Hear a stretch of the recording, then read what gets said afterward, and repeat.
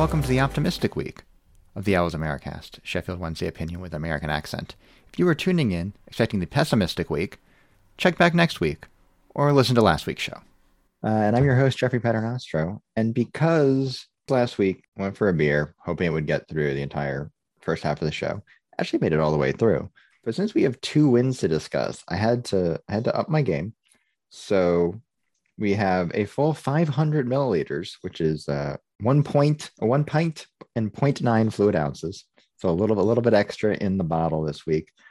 Sticking with my favorite local, Kent Falls. This is their field beer. It's a bright and expressive farmhouse ale inspired by Saison, made with northeastern grown Endeavor barley malt and fermented in stainless steel. So it has a little funk to it, but I'm actually getting a little more like Hefeweizen banana bread on it than I am sort of the traditional barnyard funkiness of a Saison, but it's quite nice. It looks very funky. It's funky, it's hazy, it's unfiltered, but it doesn't really have kind of the wet grass Saison, like very Belgian-y yeast notes as much, but it's quite nice. It's quite drinkable. I mean, I like that. I would totally go for that right now, but it gets the job done, much like Sheffield Wednesday over the last 2 games, helping me put in at least a good 45, probably not a good 90. Not that Wednesday really played a good 90 either. First off, in New Jersey, it's Patty Jones. Patty, what are you drinking? Evening, Jeffrey. I have a gin old-fashioned, which is the first time I've tried gin old-fashioned. Let me tell you. I would have dissuaded you from that if you had ran that by me to begin with. It is not good. I don't know what else to say about it. I've struggled with it. I've nursed it for the last half an hour or so. But I have got a great recipe from yourself to make at halftime. So I will review my second half drink when we cut off and come back, which you gave us. What's it called again? The Assassinator. The Fascinator. Fascinator. Okay, so join me at halftime for my Jeff influence cocktail. I don't have any influence over what Justin DeSorger is drinking. I'm guessing it's a local stout of some sort, Justin.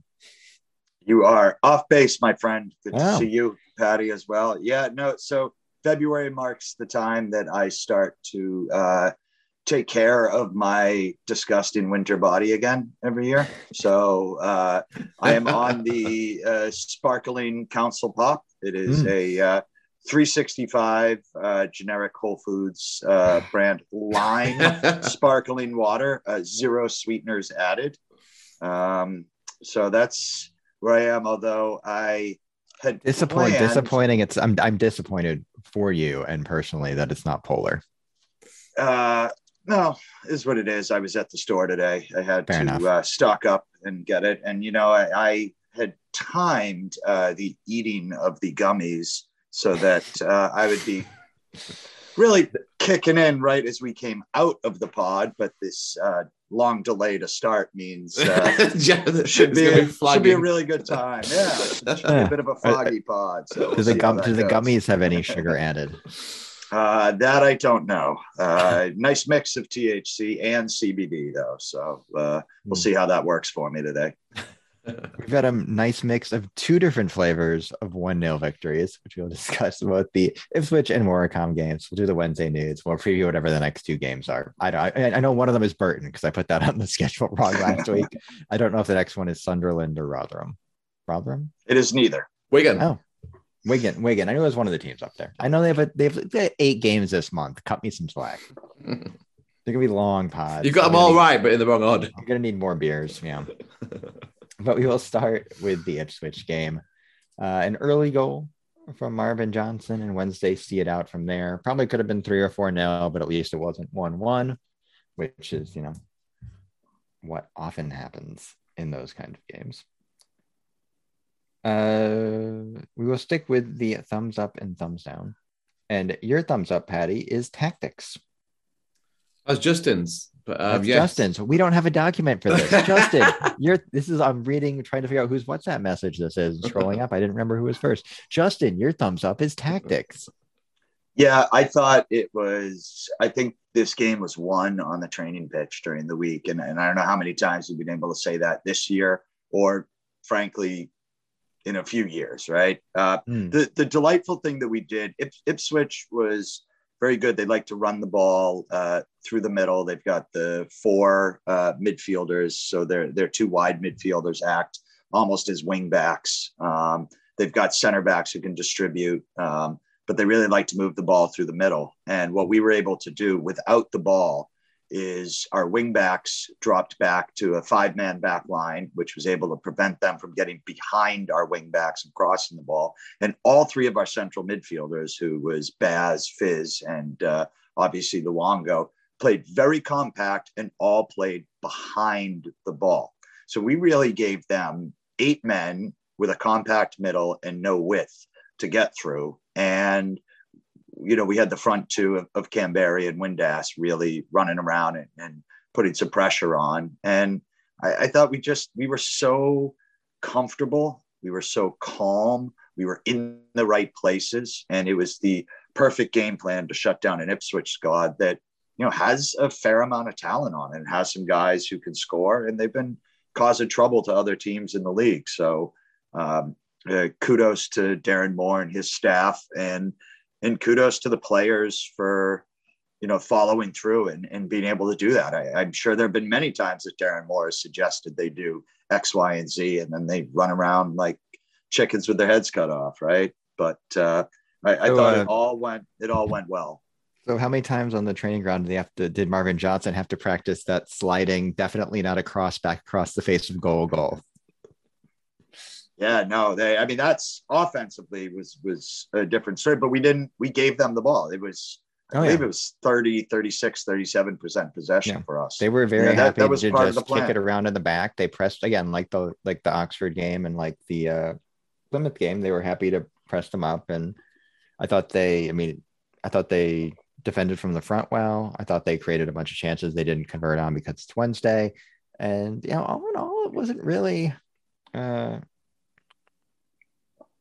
I guess I'll just transition into my thumbs up. It was a professional job. Yeah. It was not an exciting game. It should have been a better game. It should have been a more comfortable last half hour, but all in all, it was a professional job. Yeah. Although I still it was so professional. Like normally you worry with a 1-goal lead and it's Wednesday. Like I was pretty calm. And this was put into stark relief in the Morecambe game too. Well, Morecambe, I say Morecambe was playing more extremely long ball over the top than Ipswich was, but Ipswich was also doing that, especially early on, I think, as once they were sort of befuddling them at the back. And just watching a tall, rectangular center back jump in the air and head balls away was so refreshing. And that does get into Paddy's thumbs up, which was the defense. Yeah, and it also backs up onto Justin's tactics too. So it wasn't just the defense; it was everybody defending, right? It was everybody compacting that midfield. It was everybody pressing the defense. They didn't get Ipswich longer than 5 seconds of the ball at any point in time. There's not many games this season where we can say they've done that very well. They clearly took Ipswich seriously, which again is not many times you can say that this season, that they took the opposition seriously. And they put in a good performance. The game management was perfect. Like I said, in the last 5-10 minutes, it wasn't harem scarum. It was very composed. We got in the corner, we headed it out, we hit it off their legs to get it thrown. It was all very well managed. And look, the defense played the biggest part, and it was the first time they played together, right? So Hutchinson, Story, and Harley Dean. Probably the last time they'll play together. Yeah. They'll all be injured again in 2 days' time. But look, let's take that clean sheets and take the headers we've won, and we'll never see it again. I didn't realize how good Story was. He's a nice little with the player. ball at his feet. Yeah, he can pick a pass. I actually thought he was probably even better today against Morecambe, but definitely, in general, I didn't realize how well he's comfortable with the ball and he was moving it to good spots. You had Hutch covering all the ground and Dean cleaning everything up. That was really nice to see. But as we know, the nice thing about Hutch too, we saw this more in the Morecambe game, but certainly in the Ipswich game as well, when he has actual center backs on either side of him, he can kind of step up a little bit more and play that sort of like halfway between his old center defensive midfield role and center back role. And he still does have the pace, at least at League One, to get back if he gets beat or if one of the center back gets beat he can get back as a covering defender as well. But he can step up and sort of play more of like a second pivot, which I think they did need. Although we'll get to Bayer's performance in the Morecambe game because I thought he actually was quite good, but he is a different kind of pivot than Massimo Luongo is. Well, Hutchinson did quite well in both these games, actually. Yeah. He went from sweeper to the kind of Lothar Matthäus kind of like defensive midfield role. He was back and forth, and he would just go where he was needed. He mopped up quite a lot behind the central defenders in the Ipswich game, and did the same today when Dean went off. But he will come forward with the ball too. He's honestly, there's some comments on Twitter saying today people complain we re-signed Hutchinson. One of the best players we've had in the last year, at least, consistently. Yeah. What an absolute star. He's going to go down as a club legend, obviously. But this season specifically, he's not really put a foot wrong. No, and I'm surprised, honestly. And I've always been a fan of his. I just thought, when he left us, he looked kind of on last legs. He went to Cyprus for a vacation. I did not expect him to come back. And then, of course, he was hurt. And it's kind of like, well, I don't know. But you're exactly right, Pat. He doesn't put a foot wrong when he's on the field for us. I think the most stark example of how well he's playing right now is he made a classic Hutch tackle in the Morecambe game without leaving his feet. We know he doesn't have to go to ground to do his stuff. That's yeah. Well, I mean, when we get to the Morecambe, also had an early yellow card in the Ipswich game because it is Hutch. But. Yeah, but it was a great tactical play. Yeah. He's something else. And again, we'll talk about him a little bit in the Morecambe game, I'm sure. Oh, I'm sure as well. But before we get to the Morecambe game, we do have some thumbs down to discuss as well. Patty, yours is missing Lee Gregory. Yeah, I felt like, and this is for both games, I suppose, but specifically the Ipswich game, we really, look, Canberry has great movement. I'm going to start with positives, because you know where this is going. He has great movement. I think he's quite pacey, a lot of energy, a lot of effort. He does play like a gangly kind of deer that may have lost its mother, and just kind of is always running, never under control. He's got a little bit of Lucas João about him, where you know where his feet are going to go, but not the skill that Lucas João had. Just kind of the miscontrol. But sometimes it pulls it off because it's League One. It'll just bounce off his ankle and it'll go in front of him, and he's fine. I did notice Rob and John were saying, "Oh, he hasn't quite gotten over the green. Like it's not quite bouncing for him." It's like. Yes, but also it shouldn't be bouncing full stop. You can control it. It shouldn't be bouncing. Right, that's the other thing, right? If you're a striker, like some of that is creating your own scoring positions, right? Especially on the kind of service that he gets, and he got good balls over the top, like pretty consistently. But he gets those positions. That's what's from Luongo in the first game, and I thought Byers was bringing him in well in the Morecambe game. It's just so was Mendes Lang. Mendes Lang as well. Got a nice little Hollywood ball in him too. Somebody in the WhatsApp group described Canberry's first touch as that of a trampoline. It's either James or Paul, and that's a little harsh, but like, hey, you're not wrong. Well, it's funny because we always say like, well, we have a strike crew that needs service, and they're getting service now because they have 3 or 4 players that can put a ball in down the channel or a nice ball over the top, and well, that's great that he needs service and he's getting it, but there's got to be an end product here, right? I mean, look, that's Patty's point, right? If we get Lee Gregory, we were missing Gregory, in this squad, but with Mendes Lang, Bannon, Gregory's also Luongo. Not going to make those runs, though, right? No, he has been. He's been holding it up, though. He's been waiting for the service to come from the wing and from the midfield. Right, but he's not going to make those runs, off the last shoulder of the defender for the ball over the top. It's going to bypass the midfield. He doesn't have the pace to do that. Yeah. He's going to want to drop deeper, get it, distribute, and then run. He has to run He will stages. be in the box. He should be in the box. These crosses. like a few times. I mean, today the cross came in for Canberra and he was nowhere near it. And there's a cross that Mendes Lang put in for Markham. That was put in very firmly, to be fair. But it felt like Canberra jumped a second too early. And the commentators were saying that, it was a bad cross from Mendes Lang. I thought it was a good cross. He was in an open goal, pretty much. But anyway, you've seen through my excuse here of saying missing Gregory by just lambasting Canberra.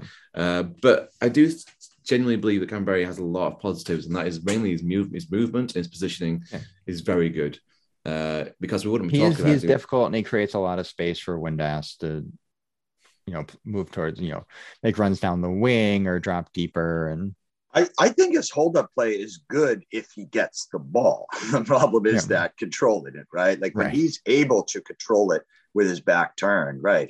I think he can be pretty effective. I mean, the first word in there is holding, so he has to actually hold the ball in order to. I think his passing and distribution is quite good, Justin. But it takes him a while to get it under control. And if he's under pressure, or it's like, it's I think this is a very it's a very physical league in a way, where it's just kind of like you're not going to get fouls, and the physicality of it is just kind of sloppy and unpredictable. Like you're just gonna have guys just leaning on you, in weird ways. It's also, as we talked about a lot, we've talked about with so many guys, but Kadeem Harris is the one that always made me laugh. It's like, well, if he could do that one thing, he wouldn't be in League One playing. That's why we get him, because he's a flawed actor. Yeah, he's very entertaining. I'll give you that. I mean, he's air shots, random bouncing things. He's all over the shop. But he scored goals for us too. I mean, you can't really. I think he's a good squad player. As a second choice striker at this level, he's fine. Yeah. I'd say third choice, but sure. I don't know who the actual technical strikers are in this squad. He's better than Berahino. Number 9. Yeah. Justin's thumbs down is John Jules, I guess. I think this is harsh. Yeah, I know. That right. So here's the thing. I didn't really have a thumbs down. I thought that might have been our best game of the year against a really decent team. I was kind of expecting a little more from him, where to me, he tried a couple dribbles, got dispossessed, ran around a lot. That's fine. But I think honestly, well, I said to Patty too, I kind of would. I didn't think Bannon was very good, but I'm just tired of shitting on. I thought he was okay. I thought he was fine in the Ipswich game. Morecambe, he was not. Bannon couldn't pass. For whatever reason, he has not been able to pass these last 2 games. It's a problem. He snuck a couple, and considering that's what his game is supposed to be, he missed on a few. But I don't honestly, I don't even want to get into a negative coming out of that Ipswich game. I was very pleased with that, and I'm glad to have this kid on board. It's he's a little bit down the depth chart, but hopefully he can add something once he gets comfortable here. Yeah, I think it's really good. Look, it's good to give him 20 minutes in the squad. I think the situation where he was basically coming on and Wednesday was parking the bus, he's basically asked to just sort of run around and run the ball down to the corner, and that's fine. I thought he was fine. He showed a little bit. Yeah, he didn't really get a situation where he was going to be able to face up to goal and run, because that was just not what they were going to do. I did enjoy his little fist pump. I did enjoy his little fist pump at the end when when the whistle went. I like that, getting right into it.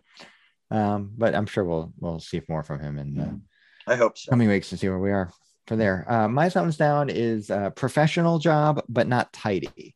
It never they don't quite. I mean, look, they're in 8th place in League One, 4 points off the playoffs with a game in hand. And they just really feel like a team that's 8th place in League One, 4 points off the playoffs with a game in hand. They just have not been quite good enough at this level consistently. And I think the Ipswich game, even though they won, and it wasn't really a game where they looked more likely to win 3-0 than get pegged back. It just never felt like a team that's a clear promotion candidate. I think that was true in the Morecambe game too. Look, they're getting results.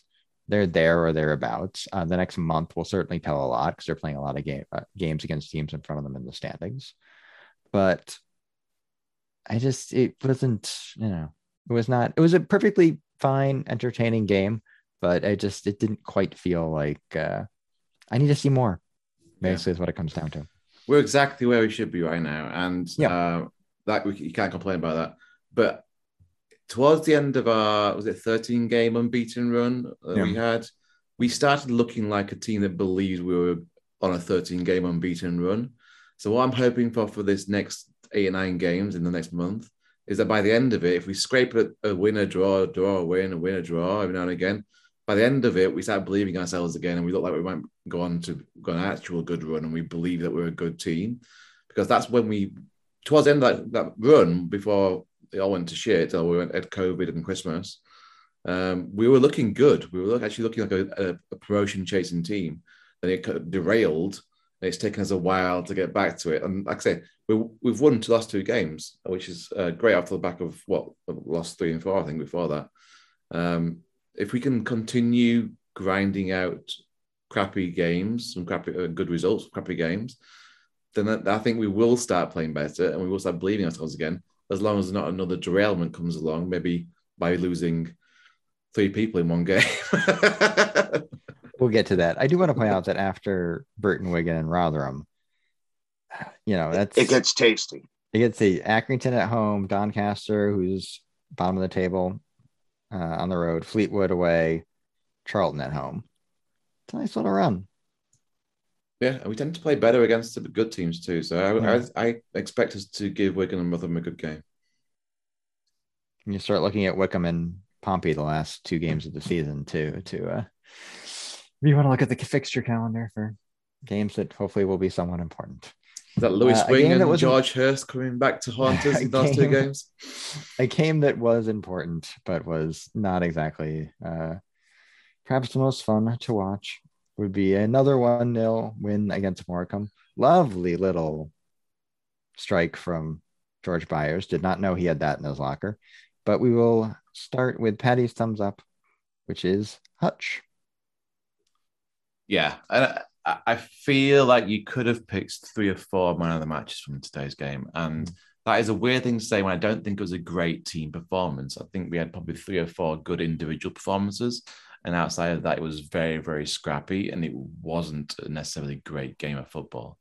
But Mendez-Laing certainly deserves a shout. He had a fantastic game. Marvin Johnson, again, is becoming one of our most consistent players this season, despite my initial reaction towards him. What a great cross of the ball he is. You weren't in. So James and I guess we'll do this now. Why not? So James and I settled on Luongo for player of the month. Do you think Johnson did enough to pip him in the last game in January, which would have been the Ipswich game? I think so. Yeah, that goal was fantastic, and he could have had 2 or 3. He could have had 3. Yes. Yeah. He had a nice one in. He was offside, and I think he was offside in the Morecambe game, but also another nice finish. I think he deserves some credit. I think if he gets some player of the month, I'd be happy with that. Luongo has a good couple of games. Still not a great defender, but he's a wing back. So whatever. He's played really well, but I like him way more at wing back, or I would ideally like to see him at left back in a back 4, and I think that would suit him well, brings his strengths out. You frame it left back rather than left midfield? If I was doing a 4-2-3-1, he would be my left back, which is the formation that we all thought Moore was going to play and did for like 2 games. So I think it's perfectly suited for a left wing back at the moment in our current formation. Yeah, no, he's been delightful. Right, these last 2 games, he's been perfect. Like, he's not really exposed, and even Ipswich, he was asked to play more defensively and did a very nice job. He didn't let anybody get behind him. But when he's on that back line, when he's a last resort, he doesn't have the natural instincts for it. He steps up at the wrong time. We saw him earlier, especially getting beat by guys spinning him.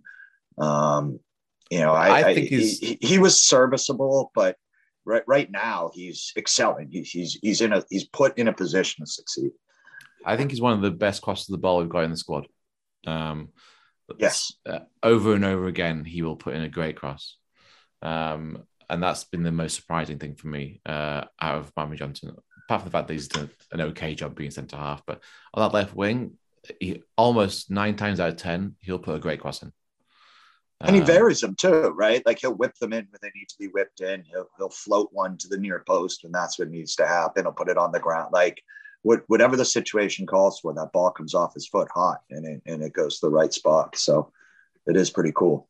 I was talking about Hutch today, my thumbs up. I've gone to Marvin Johnson praise, which is fine. That's fine, because Justin's thumbs up is also Hutchinson. We did not coordinate this in one document. I will say I wrote mine first, so I called that first. I was scrolling up, so I saw Patty's first. Always scroll down. Down. We talked a lot about Hutch earlier, so I really just wanted to mention a couple specific plays. Twice tonight in the first half, he was not last man back, but last man back was getting beaten, and Hutch just ran the ball down. He just ran past everybody. Yeah, no, completely. And it's not necessarily what you expect from him. But the one play that I thought was just summed up what we've been missing a lot this year. We've lost games because we haven't had this. Morecambe was breaking in the 60th minute, and it was 3-on-3, I believe. And they were attacking, and Wednesday's back line was backpedaling like crazy, except for Hutchinson, who, backpedaled to a certain degree, but waited for that, found that right point to step up, press, and made the player the ball carrier. Yeah, he made him commit, which usually we just back the hell up and give them too much room. He stepped up, forced a kind of weak pass out to the whoever was up on the left. And then the best part about it was, as I was watching Hutch, is he then turned immediately after the press, laid eyes on his man, and beat him back down the field to get into position, and actually ended up getting the ball behind who would it have been? It might have been Palmer at that point on the back line. So just a standout moment for a standout player who, really has, if Sam Hutchinson isn't one of your favorite Wednesday players of the last, period, something's wrong with you. My thumbs up, since we've already covered Hutchinson in great detail, is actually George Byers. And I was thinking this even before the goal. It was a great goal. Took absolutely perfectly. A nice little, again, Mendes line cutting it from the inside, leaving it for Bannon, and then the trailing midfielder just running onto it, taking the touch. And look, a little pile driver into the top corner. Great. But I was really impressed by his work rate for the entire game. And he's not going to be as sort of blood and thunder as Luongo is, but he was really putting himself about. And when you have that kind of defensive line behind you, he can be he doesn't have to be quite as forceful in terms of breaking up the play. He was just everywhere. Like, he was just making good passes. Again, it was a very kind of, I don't want to say anonymous performance per se, but just if you weren't looking for it, you wouldn't notice it. And I was, because Luongo wasn't in the squad. So I'm like, all right, who the in that spot? But Byers was just putting himself about, making the simple pass well, moving well without the ball, as we saw in the goal and other times, making himself available, because Bannon likes to freelance. And that also allowed, I think, Fizz to be a little more direct in this game than he's been in the past as well. And I just thought it was a different midfield. I don't know if it'd work against a team with a little more attacking nous than Morecambe, but to give Luongo a day off and have a fairly seamless midfield performance otherwise, and Fizz was fine. Bannon, I thought, had a poor game. I thought Byers really kind of ran the midfield more than I expected. No, Bannon doesn't seem to play well with Byers for whatever reason. Maybe it's because they kind of do a similar. Yeah. I thought Fizz was excellent, actually, until getting hurt. He was, when Patty mentioned earlier, men against boys, we were talking about just, the individual performances rather than the team performance. He was one that he was unstoppable. With Mendes Lang. They have a nice little interplay the last couple of games, I've noticed. Story was good with Mendes Lang too. Story and Mendes Lang looked up quite a lot. And me and just, I think I was talking before we started recording about just the good feet that Story has and the passing ability he has, which is not. And he's also willing to continue his run too. Like a couple times in the Morecambe game, he just got himself into the box, got himself into position to put it across. Yeah, he was good against a. He doesn't get involved much. I don't know. Maybe just one of those tidy defenders that you don't notice doing the kind of crunching tackles, last minute chances. He didn't necessarily do great things that would say, "Hey, he had a great performance story," but his distribution was fantastic against Morecambe. The bias thing I wanted to also back you up as well, Jeff. I thought he had a fantastic game too. It was his passing that really surprised me. Yeah. His distribution he had quite a few inventive forward passes that you start to see Luongo do in the last few games too. And he was other than Luongo's physicality, he played a very similar game to Luongo. He was back when you needed him, but also going forward and breaking box to box. He was pinging those central over the defenders' heads balls. They didn't really often, I'd say half and half they hit, half and half they didn't hit. But half the time they hit Kamberi, who couldn't do anything. Yeah. But he was making the runs, like I said. So yeah, I was very impressed by his state. By far and away the best performance put in the Wednesday shirt. Do you know what I thought was interesting with him with the passing is he was able to get the ball and quickly distribute it forward. The bitch about him before when he was in that position and wasn't looking very well is that he was making quick passes, but they were all sideways and backwards. He was so much more incisive today. We call it the Joey Pelopessi. Yeah. Well, that's what he was. He was playing like that, minus the muscles. Whereas today, he really, as you pointed out earlier, Jeff, he covered a lot of ground. And he also was able to really distribute that ball progressively. Has he been in the squad since they started playing three at the back? It feels like he's been out. Yeah, I don't think he has. For a while at this point.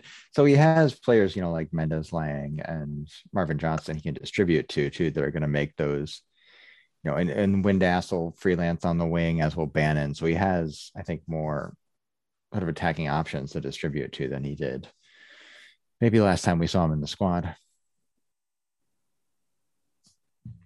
Yeah, we should at least mention Mendez-Laing a little bit too, just because he was such a beast. Yeah, I mean, James and I think, singled him out last week, but yeah, he's continued to be I mean, it was funny. I didn't agree with you guys last week. I thought he was a little off. I don't know. His first impression was not great. And I think some of that is just that it's like, oh my God, we're getting another winger in. And then he didn't have a couple of first games in the squad I think he was trying to do a little bit too much. And then he's still trying to do a little bit too much, but it's working now. He's figured out how to do exactly too much. And just his physicality, his feet are great. He's actually a very, very technical with the ball when he wants to be, but he also just blow by his man if he needs to. Has a really good cross. I'd like to see him on corner kicks more and not just tapping the ball to Bannon at short corners. I know it was windy. If they did one more short corner in that game, I was going to lose my mind. But and they've usually had him doing one side. They'll put Bannon on the side where he makes the left-footed in swing. And then they'll let Mendez-Laing take the other. We'll see how that goes going forward. But yeah, he was almost unplayable at times today, and probably could have had a couple more rather. We'll now wrap up the Morecambe discussion with thumbs down, and Paddy's is the injury curse. Yeah, it feels. I know we won 2-0. And we won 1-0 against Ipswich. It feels like we are on the precipice of disaster again. And I know we have that praise for Marvin Johnson at wing back. He might be starting at center back at the weekend. Yeah, we're constantly on the precipice of disaster. We can't have nice things. So we'll go into the news section later on, but having Harley Deancoff in 6 minutes after declaring in his opening interview that he doesn't get injured much, it was so Sheffield Wednesday. It was unbelievable. Fizz coming off, Windass looking a bit dodgy. It's all a little bit scary. Obviously, Luongo didn't start the game. It's since been cleared up that he's okay. He was rested. So that's a bonus. I think I was terrified at the beginning of the game when he wasn't in the squad. I was like, great, here we go again. But yeah, it's just, I mean, Harley Dean and Jordan Story were great signings, I think, in the window. Much needed signings. And if he's out, that's huge. He's a linchpin back there already. We saw from the first game, he can win headers. He's a leader. And it's going to be tough. So yeah, it's really disappointing. I just hope he's okay. Justin's thumb down is the finishing. I feel like this has been a recurring theme on this podcast for we've only been doing this segment for 2 years. So 2 years. Yeah, it's pretty brutal. I mean, Paul will obviously disagree apparently, but like I thought they were fine today. Like, you know, but we just don't have, you know, we mentioned earlier without Gregory, you just don't have the guys. I know Windass had a couple he probably would have liked to have had back. Mendez Lang. I mean, Markham did do some good last ditch defending too. Yes, to be fair, I was about to say credit to them. But you know, the whole thing with a game like today, like Patty and I were talking about it before this, and I was actually thinking of in my hockey men's league, we have one team that is not good, and they're really not good. They're just not as talented. They don't have as many talented players as all of the other teams. They work real hard, but you know, they're not as good. So sometimes you find yourself in a trap where, you know, we'll be playing against them and I'll realize like I'm playing to their level. Instead of just going out and playing at my speed, I'm kind of relaxed and thinking like, they're no good. They can't beat us. And, you know, we almost gave that up a couple of times today where, you know, suddenly out of nowhere, they had some opportunities. And, you know, I think that was us playing down to their level to a certain degree. And if we could finish, it would be 3-0 in the first half, and we wouldn't worry about playing down to their level because we'd be skirting out, you know, to the end of that game. So, you know, it's great that we were at nearly 80% possession for a while. You know, and I thought overall we were progressive with it, but got to be able to finish. My thumbs down is gonna have a conversation about Bailey Peacock Farrell. Because these last couple of games, he does a number of things very well, but I don't know if it's a communication issue with the back line. There have been some new defenders coming in. There have just been balls that I mean, the most obvious one was one where Story was holding off his man in the first half and BPF really just didn't get off the line for it. And it allowed Morecambe to recycle possession and get an opportunity. But just crosses into the box or, you know, their best scoring opportunity where Hutch had to head off the line twice, like BPF's got to come for that ball and punch it. And he did not really do either of those things.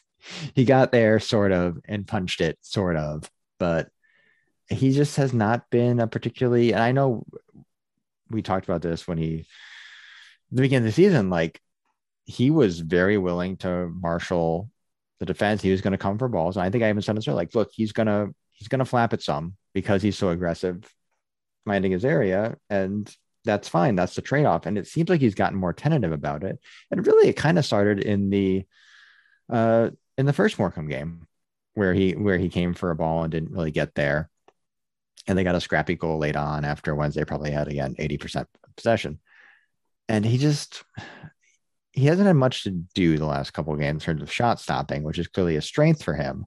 And I think that can be part of, you know, losing focus and that as well. But, you know, it's you're a goalkeeper. You're going to have games like that where your team has a lot of possession. You have to stay focused. That's just part of the job.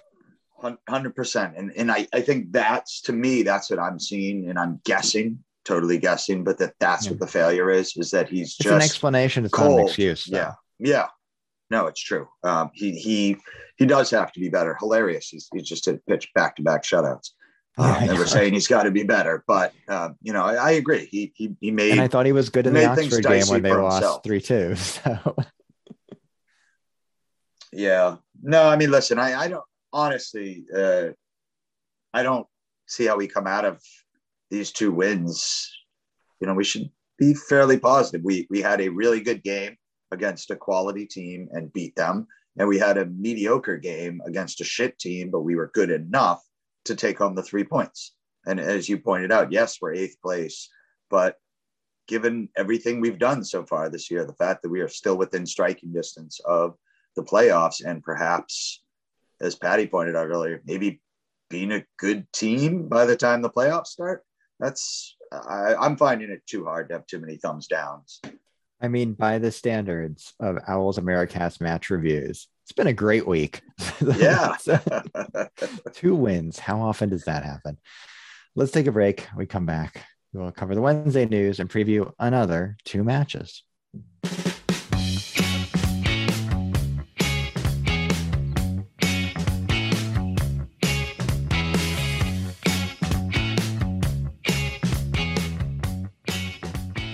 Welcome back. And the first order of business in Wednesday news is one Wednesday podcaster's new drink. Patty, we called an audible.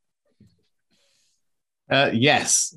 So what have you given me, Jeff? So we had this is a variation on the Pegu Club, which is a classic cocktail invented at the Pegu Club. It is a gin, orange liqueur, and lime juice based cocktail with egg whites, right? That's the with egg whites. Yes, it's a sour riff. Right. So I've put this together in my in the 10-minute break we had between recording the first half and second half. I haven't had a drink yet. It's my first reaction to it. So I've never really put egg whites in cocktails before. So it's might be a little bit warmer now than it should be, but whatever. Is it supposed to have some kind of viscous element to it, or is that that's just me? The egg whites? Yes, it's supposed to have a little body to it. Okay. Get in there. You got to get more of the liquor, I guess. It's not bad. I'm mainly getting lime juice, if I'm honest with you, and the gin. But it's mostly lime juice and gin. So true. I don't know what I was expecting. It's all right. It's not bad at all. I felt like it would be more awful. I'll be honest with you. When I was making it, I was putting the ingredients together. I thought it'd be terrible. It's quite drinkable. Okay, good.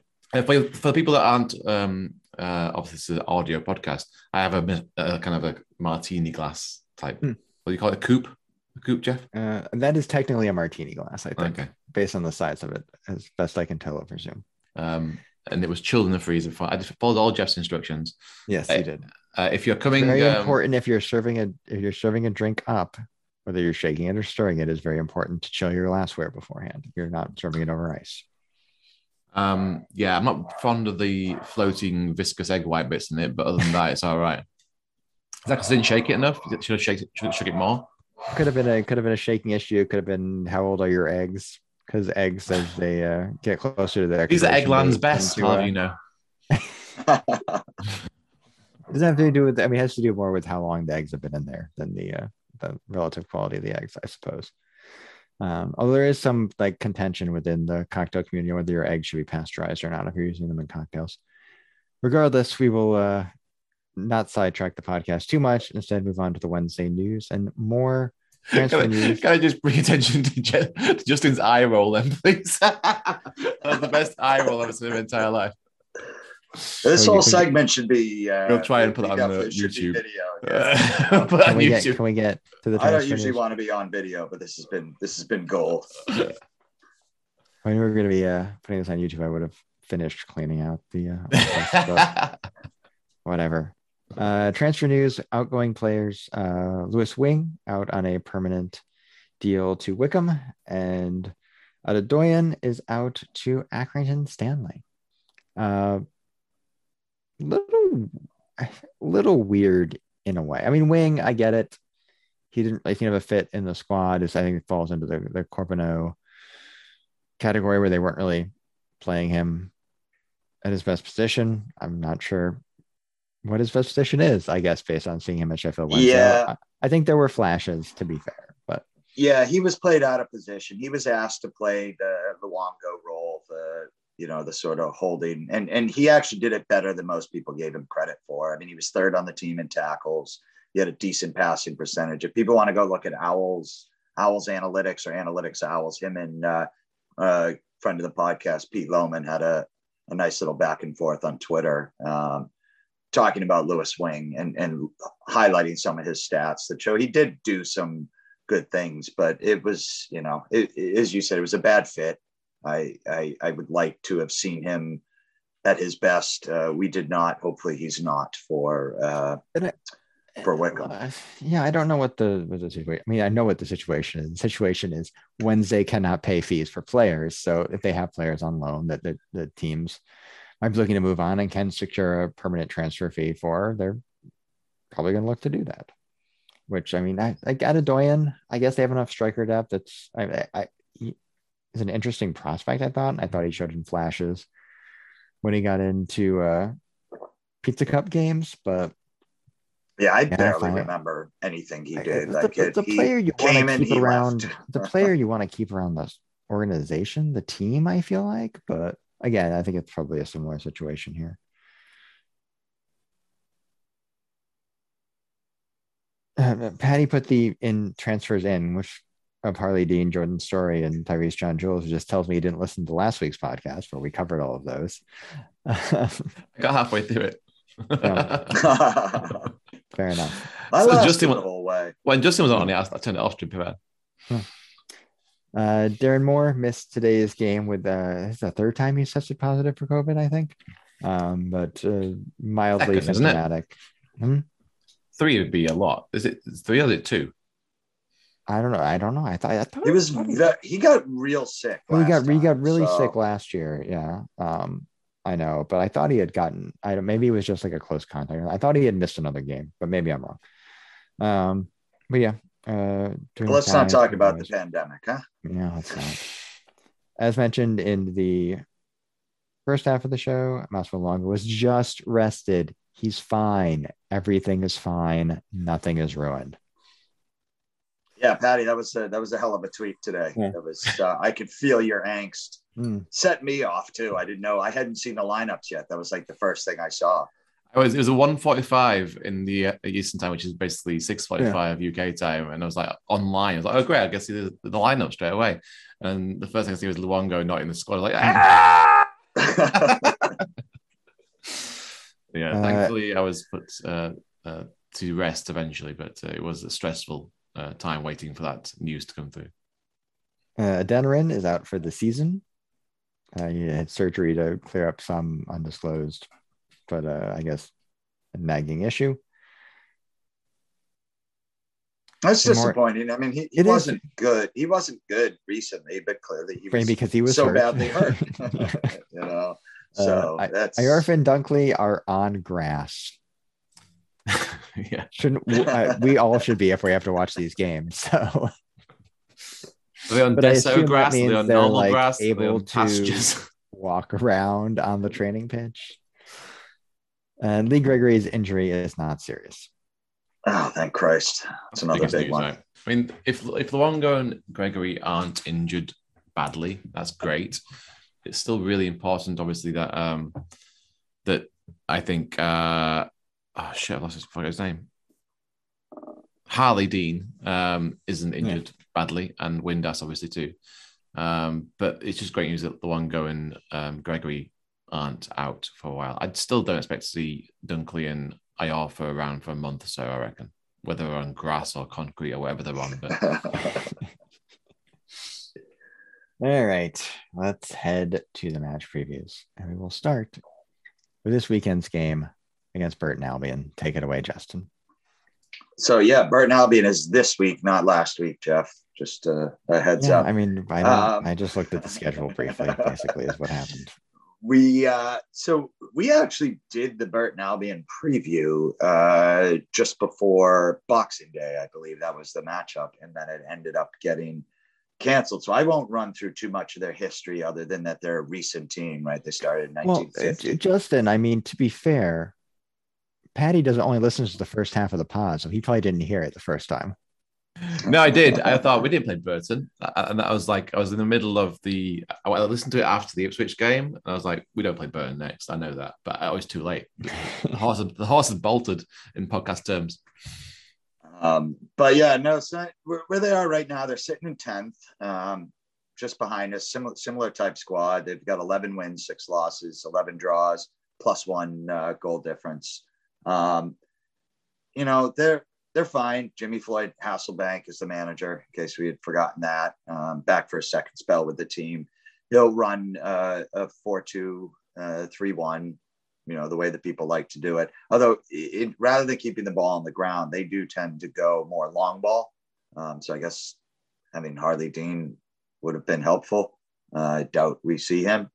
They're willing to concede possession, try to hit you on the counter. The nice thing for us, timing wise, with Burton is that their two best players left during this window. Thomas O'Connor was sort of their midfield engine, had 5 goals, all on shots from outside of the box.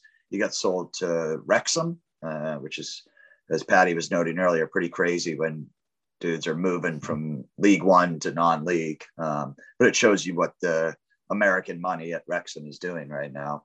And then their leading scorer actually was a 18-year-old forward named Daniel Jebison, who was on loan from the ugly side of the city. And they have recalled him back. So he is back to wearing bacon stripes. And we'll see if he does anything at the championship. So they've got forward Kane Hemmings. And by the way, that's 12 goals I got to make up. And this just happened. So hopefully they'll be a little out of sorts. They have a guy named Kane Hemmings, who's a forward, who's kind of a mixed bag of starts and appearances off the bench. He's got 4 goals, and they just signed a 19-year-old on loan from Bournemouth, who has made 2 appearances for Bournemouth this year, totaling 2 minutes. So they really, I don't know what they're going to be looking like up front. I'm hoping we can kind of take advantage of that. And the other interesting name that they got in the window was Matty Kovar. I believe he is. He's a Man United goalkeeper, and he has actually played at every level for the Czech Republic team. So, he may be a decent young keeper. I don't know if we'll see him though. But, Burton, it's a big game. It's on the road. They're decent at home, 7-3-4 with a +8. So we'll see how that goes. I expect a close game. Have you been to the Burton ground, Patty? No, I don't think I have. But we talked about the breweries, weren't we? Last time we spoke about them. I feel like it's a trip I want to make once I'm back home. I assume this is going to look like every other, mostly standing, small pitch ground in the lower leagues of English football that we've seen this year. You would hope they've got a good beer on tap, though, right? But better beer than they have at Wednesday. So, yeah, I hope so. You would assume. Brief reminder, we've never beaten Burton Albion. So it's always a good time to start. Yeah. But for me, I did a quick little Wikipedia scan of the Pirelli Stadium, which is where they play. There are 4 bars, one located inside each of the stands, which are all open before and during games. So it's the Brentford experience, yeah. Sounds great. I don't know which flights are. Put it on your list, Patty. And that just leaves us with Wigan now. Yeah, and Wigan's good. Wigan. What else is there? Yeah, they're 17-4-4 with a +23 goal difference. Seems pretty good. Yeah, it is. Maybe even scarier. They're 10-2-1 on the road with a +17 goal difference. So they've only lost once on the road all year. I'm sorry, they've lost twice on the road all year, but still quite good. Quick history, if we can, for any American listeners who don't know much about Wigan. Wigan is a town in the greater Manchester area. It's about halfway between Manchester and Liverpool, about 100,000. It's on a river, the River Douglas. So it, like all other English towns on rivers or ocean, blew up during the Industrial Revolution as a mill town making textiles, and then obviously coal. There's lots and lots and lots of coal up there, which I think anybody with a brief idea of recent British history knows how that turned out. So they got a football team in 1932, pretty typical story. They, dicked about the lower leagues and weren't able to join the football league until 78. They made it up to the Premier League in 04-05. I think a lot of people probably remember them there with Roberto Martinez as the manager.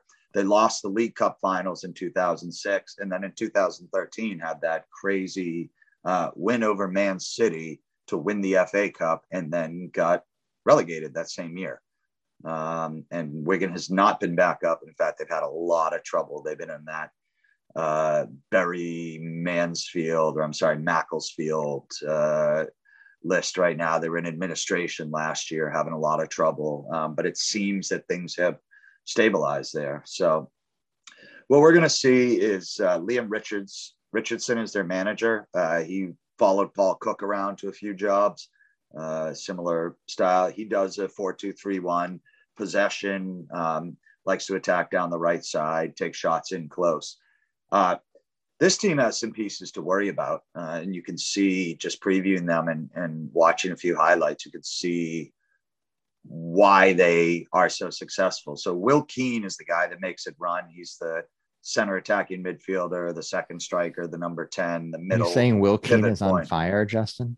I didn't quite go there. 14 goals and 5 assists. So that's the season. Yeah. Wow. Yes, that's what I said. But they're good, Patty. Didn't you hear his introduction? Up front, he's ex-Man United, right? Is ex-Man United Will Keane? Say again. He's ex-Man United Will Keane. I'm sure he is. He was like a youth Man United guy. Yeah, I'll buy that. I guess I didn't look into him enough, but if he's tearing it up at this level, he's about that age. You do your little thing. I will go to Will Keane's Wikipedia page. I don't know. Yeah, he's been around a while. So on the right side of the right winger attacking is a guy named Callum Lang, 8 goals, 5 assists. And the left side is James McLean, 6 goals, 4 assists. So just those 3 totaling it up right there. You're talking about 30 goals, 15 assists between the attack. And then their center forward is a guy named Charlie White, 5 goals, 2 assists, who was kind of famous for having a heart attack in training last year, and Liam Richardson, the manager, gave him CPR and saved him. And they also just brought in another forward named Josh McGuinness, who he played last game and played well. And the one other name of note is just because it's always funny, Max Power, their right back, who again, he tends to push the ball in possession up the field. That they'll like to get him up the field. He's got 3 goals and 6 assists on the season. So Wigan is going to be dangerous. Wigan is going to be threatening. We need to have a game plan and performance like we did against Ipswich if we want to get anything out of that game. Max Power, the player you want to touch, but you must not touch him. Will Keane was indeed a Manchester United youth player. Got his Premier League debut with Manchester United as looks like around a 19-year-old. Good shout, Patty. We had him on loan. We had him on loan for a while. Not only did Sheffield Wednesday have him on loan, he scored the most goals in a season in his career with Sheffield Wednesday before moving to Wigan. In the last 2 years, he's obviously scored double digits, but yeah. There you go. I'm on loan in 2014, 2015. He's a good player. He's a very good player, especially at this level. And it's good to see him really finally kind of having a steady kind of club to play at and really making his kind of 11 goals in 34 games in all competitions last year with Wigan, 15 and 28 this year. Do we have any other business, Patty? Business. No, just a reminder, we haven't mentioned this on the podcast for a while, but obviously the national meetup is in April 2nd. Literally mentioned it last week in the second half of the show, Patty. Well, I wouldn't have known that, would I? No, you wouldn't. But our listeners are already ahead of it. That's great. Well, I don't need to say that, do I? Just listen to last week's podcast. See if I care. Well, listen to the second half of last week's podcast. Well, this week it wasn't Burnell Albion. This week, you've been listening to episode 165 of the Owls Americast. Find us on the internet at owlsamericas.com. Email the show at owlsamericas@gmail.com. Find and follow us on Twitter and Instagram at Owls Americas. Our podcast intro and bumpers, my fellow Wednesdayites, Reverend and the Makers. The podcast is on iTunes, Spotify, SoundCloud, Google Podcasts, Podbean, probably anywhere else you choose to download podcasts. There's no wrong way to listen to the show. Just do what feels right. Wherever you choose to consume the Owls Americast, we ask you rate and review the show to help more Wednesdayites find our ramblings. Justin is on Twitter at New England Owl. Justin, did you end up beating the really bad men's hockey league team on a shot where it went off a player's skate and careened at a 45-degree angle into the net? We usually put them away before it comes to that. Patty is on Twitter at Patty A. Jones and at New York Owls. Patty, now that you've, I assume, polished it off, what is your final verdict on the, you got a little bit left. What is your final verdict on the Pegu Club? I don't like the snotty bits. I think I could do without the egg white, if I'm honest with you. You gotta upgrade to like from Eggland's Best to like Farmers, whatever it is. Yeah. Egg whites are optional. Egg whites are optional.